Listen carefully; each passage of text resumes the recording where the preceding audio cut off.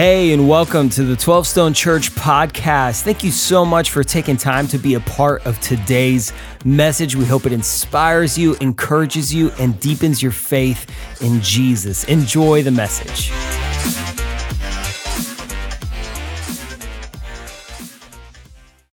Well, here's what I'm guessing is happening in your homes right now. That you know that if we were gathered together physically, we're gathered together spiritually, we're gathered together online together. Church is happening. Christ is the center. We're honoring him and celebrating him, and life looks great with him. And you'd want to be applauding and listen, the day is coming. The day is coming. But meanwhile, God is moving.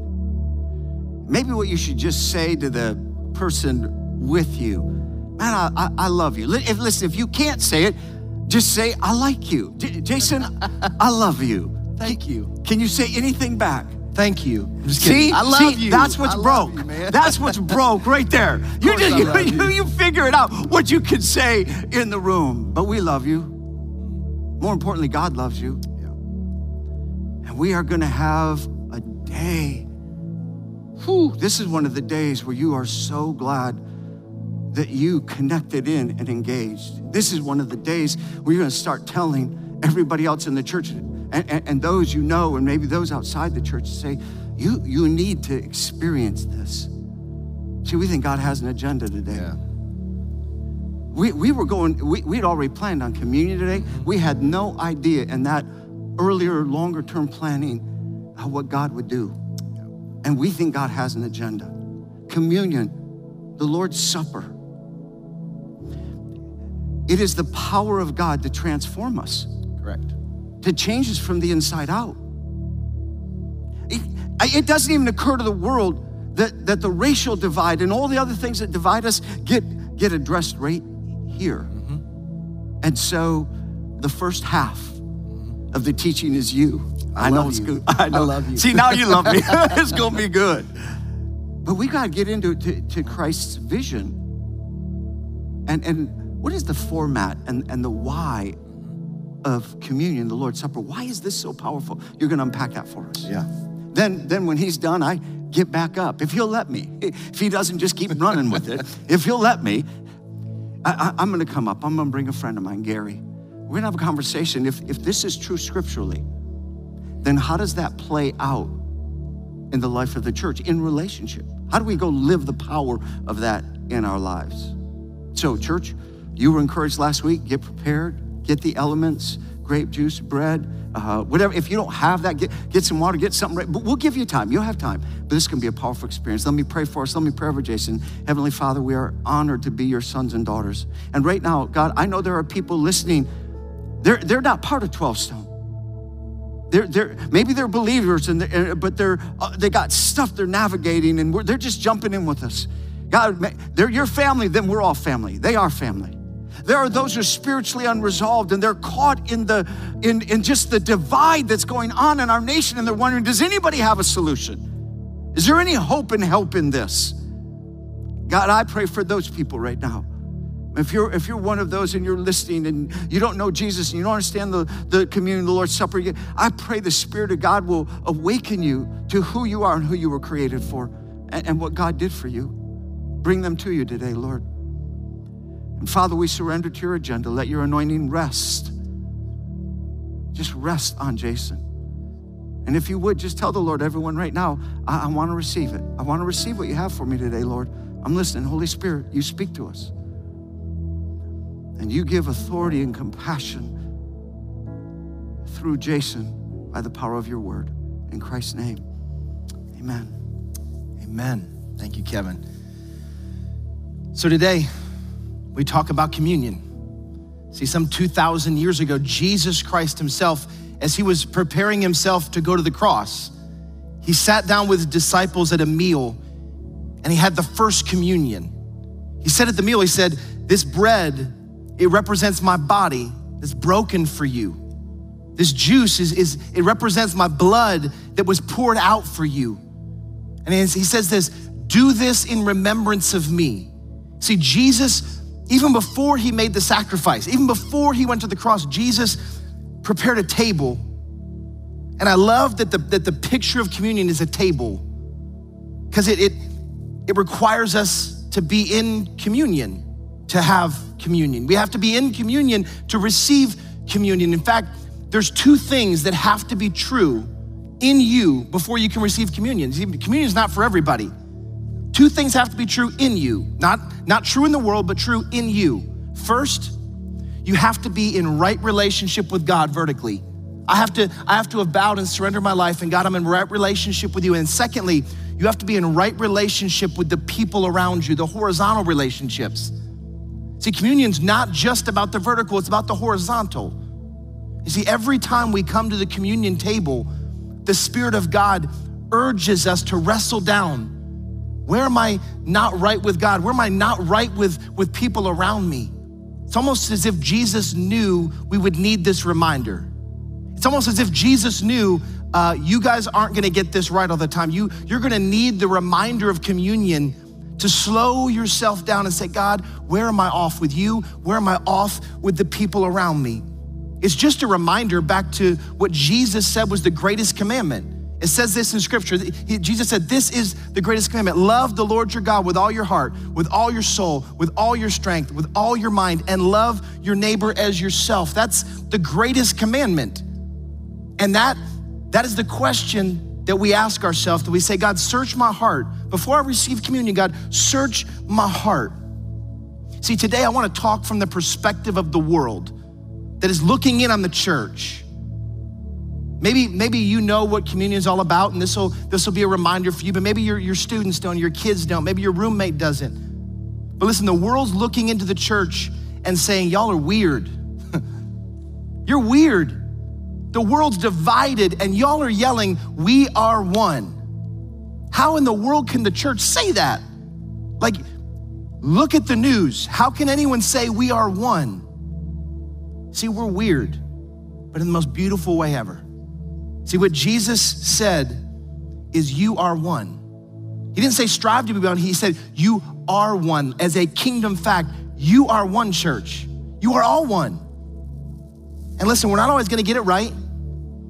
Whether the church is one functionally right now is debatable, but the kingdom fact remains that Jesus declared you are one. In fact, there's scriptures, I could literally read the next 20 minutes of scriptures declaring this, but here's just a couple of them.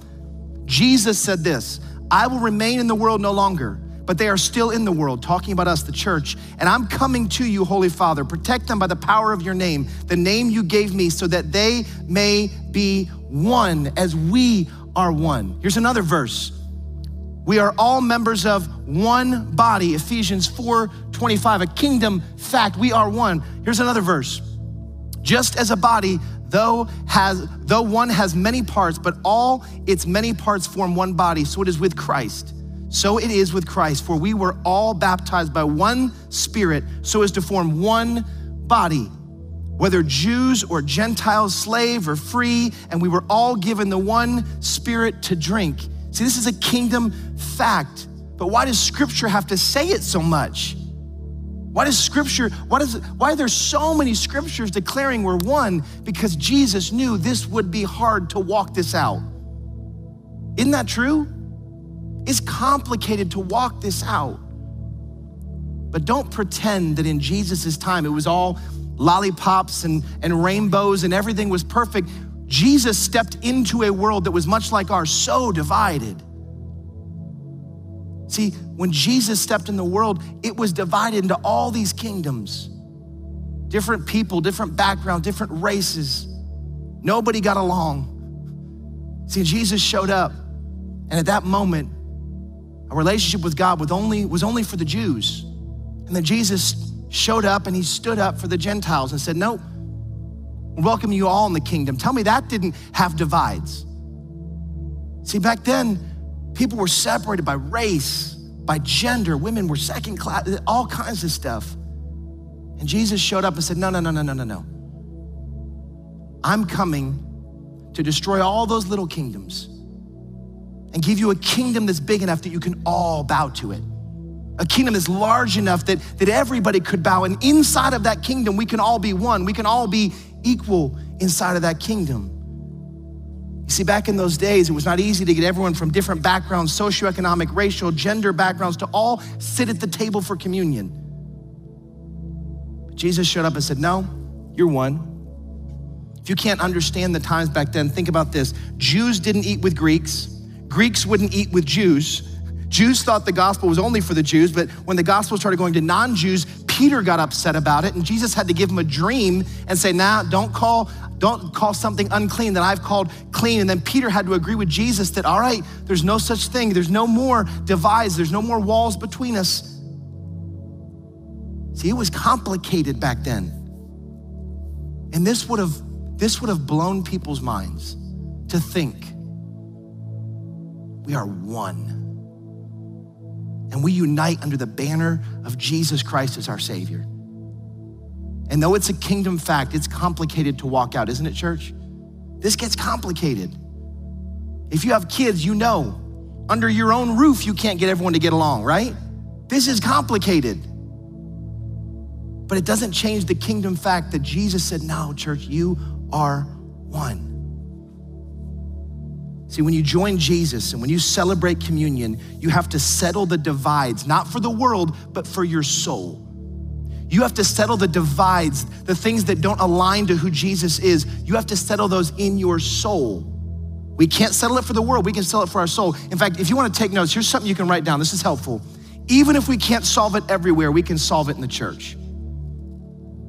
There's no government that can solve this. There's no club that can solve this, but we can settle these divides inside the church because Jesus gives us something big enough that we can bow to. His kingdom is bigger than any kingdom that's going on this earth. See, when we say we can solve it in the church, that's what we mean when we say we exist to transform souls, families, communities. Don't miss this. When you partake in communion, when you partake in the blood and the body of Jesus, you are communicating the fact that, listen, we are one. And when Jesus transforms a soul, he can then transform a family. And when Jesus transforms a couple families, he can transform the church, and the church can then begin to transform the community. All these racial divides, all this hatred, these walls being built up. Jesus came to tear this stuff down, and we can't fix it everywhere. We can fix it here. And we have to be a part of that. This is not a political agenda, this is a kingdom agenda. Can't solve it everywhere, I get that. We can solve it here. But this goes deeper. I love scripture. This goes deeper. We're not just one, we're family. We are church. If you bow to Jesus as your Savior, we're family. Let's read this passage. So in Christ Jesus, you are all children of God through faith. For all of you who were baptized into Christ have clothed yourselves with Christ. There is neither Jew nor Gentile, nor slave nor free, nor is there male and female, for you are all one in Christ Jesus. If you belong to Christ, then you are Abraham's seed and heirs according to the promise. We are family, church. If you're taking notes, write this down. Listen, Jesus' blood, the blood of Jesus doesn't just save us, it makes us siblings. The blood of Jesus doesn't just give us salvation for eternity, it makes us siblings. We're brothers and sisters now. See, every time we take communion, we're bowing to the truth that, listen, there's a new reality. I just got adopted into a brand new family. My last name might be Barry here on earth, but I'm a part of a family way bigger than that. See, what Jesus beckons in us at communion is to say, no, we're family. You're my brother, you're my sister. See, if you're around 12 Stone for very long, you hear us say, I love you a lot. My grandfather it wasn't comfortable for him to share his emotions. It wasn't until he was way older that he would say, I love you and hug me. Some of y'all, you're not even comfortable with this yet. But listen, I can look at someone who's a brother or sister in Christ and say, I love you, and it is so normal, because that's my family. Now, I might have the blood of my mom and dad coursing through my veins, but I got the blood of Jesus making us one.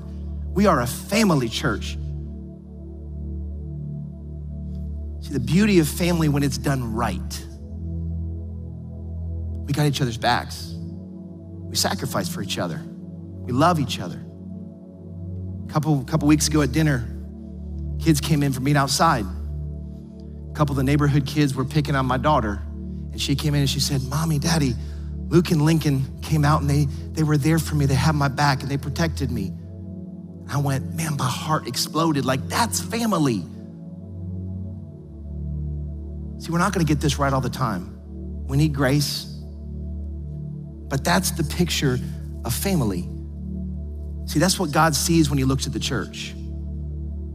He looks down and when we are actually acting as family, God's heart just has to explode. Think about how much yours does if you have kids. And when inside the church there's fighting, God's heart breaks just like yours does.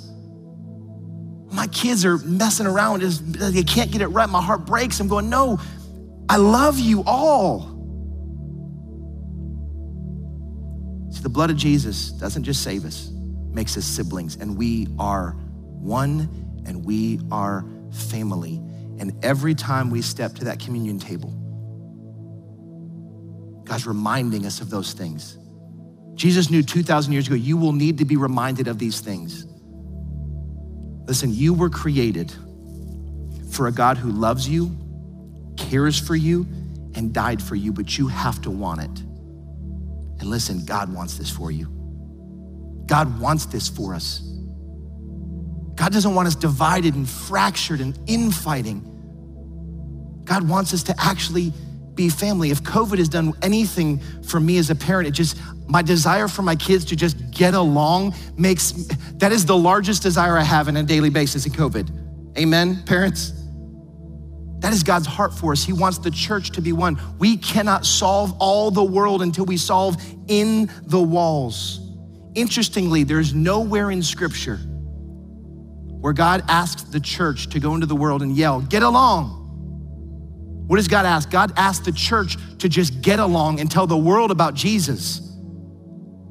Our role is not to scream at the world. Our first role is to figure out how to be one in the church.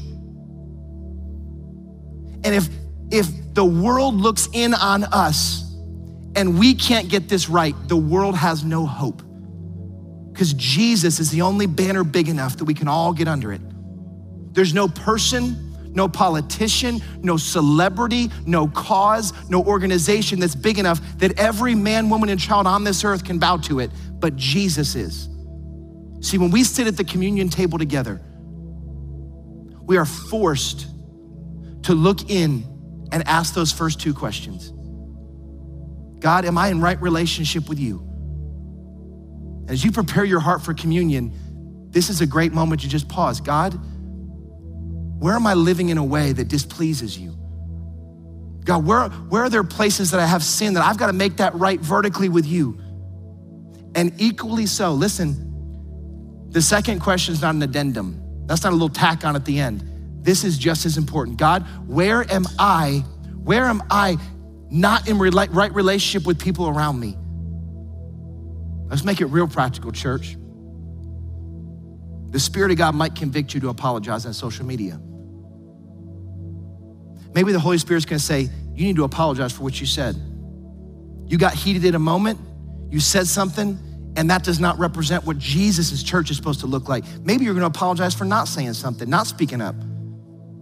The Spirit of God, listen, if you will stay attentive to the Spirit of God, He's gonna press in on these things. I don't have to make it specific. The Holy Spirit will make it specific for you. Where are you not in right relationship? Maybe these next 24, 48 hours, the church should put on a display in social media showing brotherly and sisterly love. Even if we disagree on some of the finer points, who cares? Let's be the church. Let's be one. Let's be family under the name of Jesus. So you gotta wrestle those two things down before we actually receive the elements together. But we also have to wrestle this down collectively as a church. This is a beautiful thing. Communion is a beautiful thing, but in relationship to what's happening in our country right now, how do we wrestle down communion in light of the events that are happening? So Pastor Kevin, you're gonna step up. You're gonna continue this conversation. Communion is a beautiful thing, but how in the world do we do it in this world? Man, that was so strong. Not because Jason can communicate, which he can, and not because it was well articulated, because it was, but because that's the vision of God. That's what Jesus accomplished right there for us. And so when you unpack Scripture, you're captivated by the size of who God is and the heart of God for us.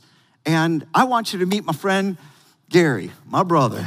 Now listen, I got to set it all up for you. This past week, I've sat in several conversations. I've sat in various circles to talk through, look at what's going on in our country. Look what goes on in the Big C Church. Look what goes on in our own church. And the divide that gets widened by the weight of what's going on and what's gone on in history lands on us. And how do we navigate this? So I literally sat in several different conversations and wanted to listen in various circles. And one of those was a group of about 20 African-American 12-stoners, and you were part of that group.